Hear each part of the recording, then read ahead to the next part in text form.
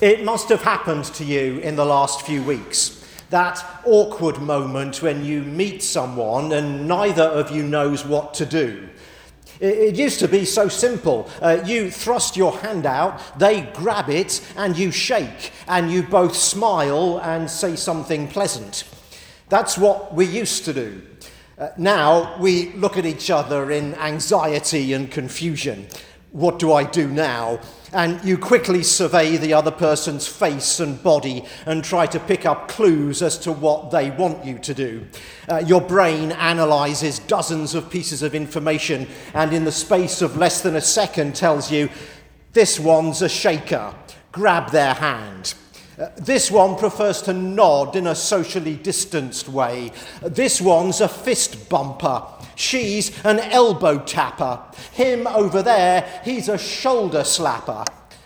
Life used to be so simple. I no longer know what to say or do at the piece. Do I just smile and wave or what? I do actually feel comfortable shaking hands with anyone, but I don't want to impose my feelings on others and make them feel like they have to shake if they don't wish to. I never thought I'd miss shaking hands. At the start of the pandemic, if I'd drawn up a list of things I was going to miss, shaking people's hands would not have been near the top. But as it happens, I've missed it more than I can say. We've always known, at least in theory, that God made us to live in community. We humans are social beings made in the image of God, who, in the Holy Trinity, is community. But it took the pandemic to make me know it for real and not just as a theory. We need human touch. Without it, we cannot thrive. She wasn't thriving. It had been 12 years since she had had contact with someone. 12 years. 4,380 days without touch. 105,000 hours without even an elbow bump, let alone a long embrace. 12 years. No, she was not thriving. And to make it worse, there was no infectious disease that caused her isolation. There was no short-term public health crisis that led to her social quarantine. Everyone else was fine. Friends could hold hands in the street. Business partners could shake on a deal. Family members could hug. It was just her. So desperate was she to be well, to be welcomed back fully into society, that she had spent all her money on doctors, but still the curse lived on, strangling her full humanity. Her name is known only to God, but thanks to Mark in today's gospel lesson, we know plenty about her. We know that her illness was not just a matter of physical pain. It also carried this devastating mental, spiritual, and social suffering. That's because her physical illness made her ceremonially unclean. Hebrew law, written in the book of Leviticus, declares that when a woman has a discharge of blood, she shall be impure for 7 days, and whoever touches her shall be unclean until the evening.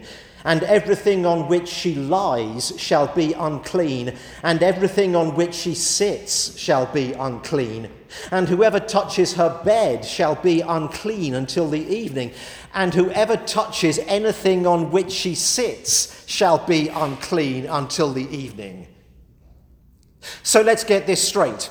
For 12 years, this daughter of Abraham had not been able to even sit down in a public place because someone might touch the chair which she sat on and be made unclean. She wasn't alone, of course. There were others who were declared unclean. For example, people who suffered from leprosy. But unlike those patients who were banished to a city reserved just for them, this daughter of Abraham continued to live in normal society. Imagine walking around the town, going to the market, at times when you were less likely to bump into someone and accidentally defile them. Imagine people giving you condemning looks and moving aside in the street so they didn't accidentally brush you as they passed. Now, maybe this woman was married. Maybe she had kids. Imagine that, not being able to embrace the spouse you love, yet still living in the same home, not hugging your child, and having your own chair which only you could sit on. Not because you have an infectious disease, but because you are religiously unclean. What will this do to a person's belief that God loves them, that they are special in God's eyes and have a unique place in his heart? To be permanently unclean in the eyes of God and the judgment of society, and being totally powerless to do anything about it. You could repent all you like, make whatever sacrifices you could afford, but it wasn't lack of penitence that made you unclean. It wasn't weak faith or insincere devotion to God that made you untouchable, but an illness you can do nothing about.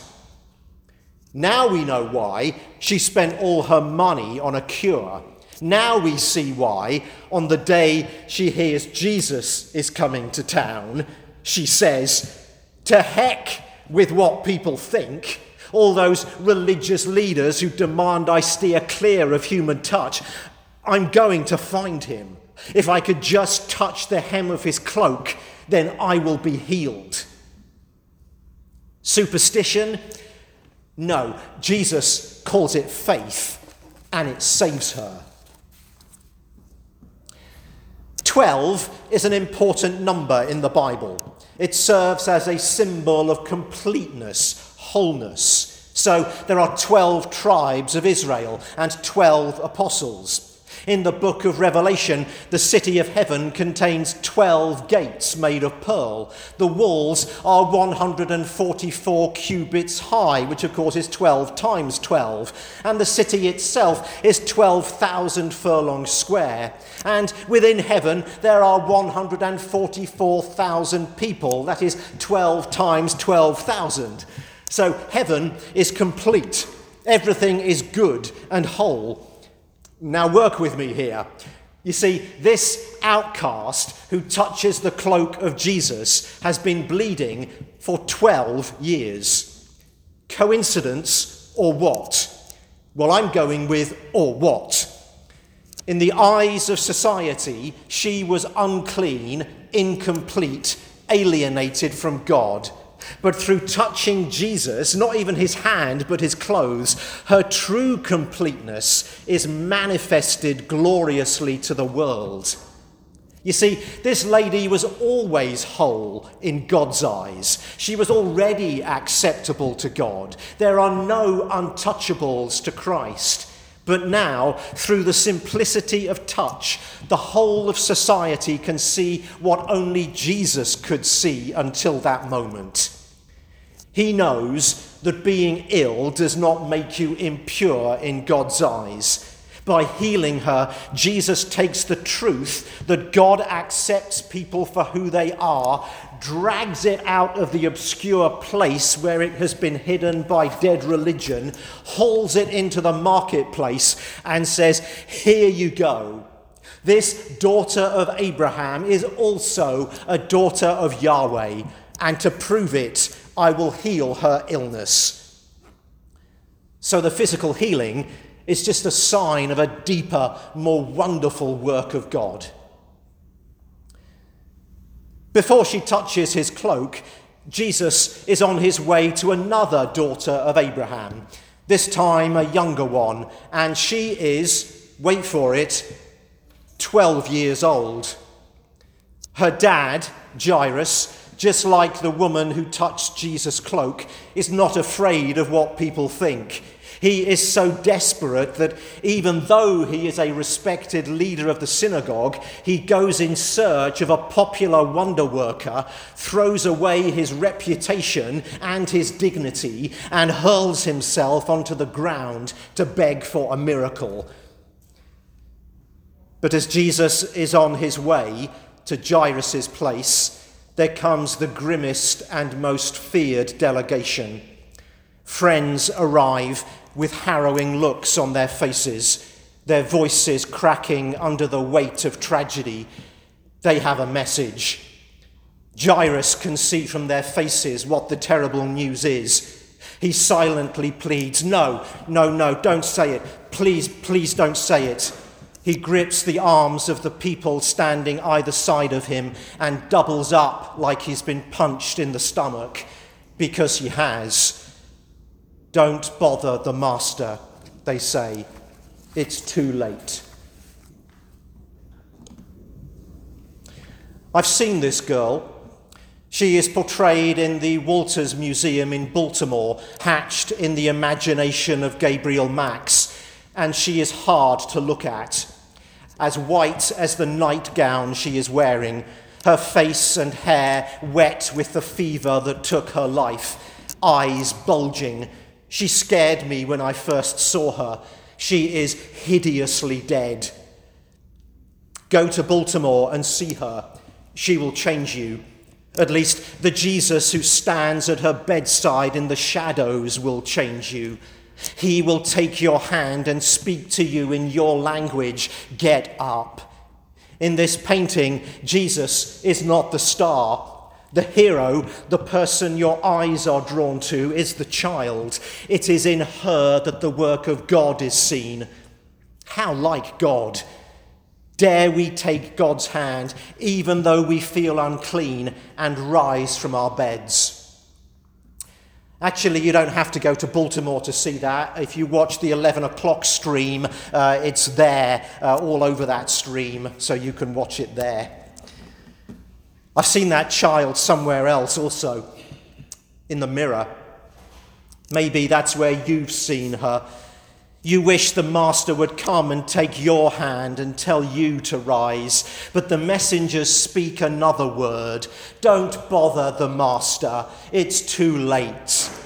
You'll never amount to much. You'll always be a disappointment. You'll never fulfill your potential. Don't bother the master. It's too late. You'll always be unstable. You'll never have a fulfilling career. You'll always fail exams. You are a relational disaster area, and you always will be. Don't bother the master. It's too late. You'll never be the person you want to be, never succeed like the others, talk like the others, be as witty or as smart or as attractive as the others. Don't bother the master. It's too late. Why would the master come to your house and raise you? Why would he contaminate himself, make himself unclean by touching you? Don't bother the master. It's too late. But into her world and into yours, the taboo-shattering Christ strides with compassion and intent.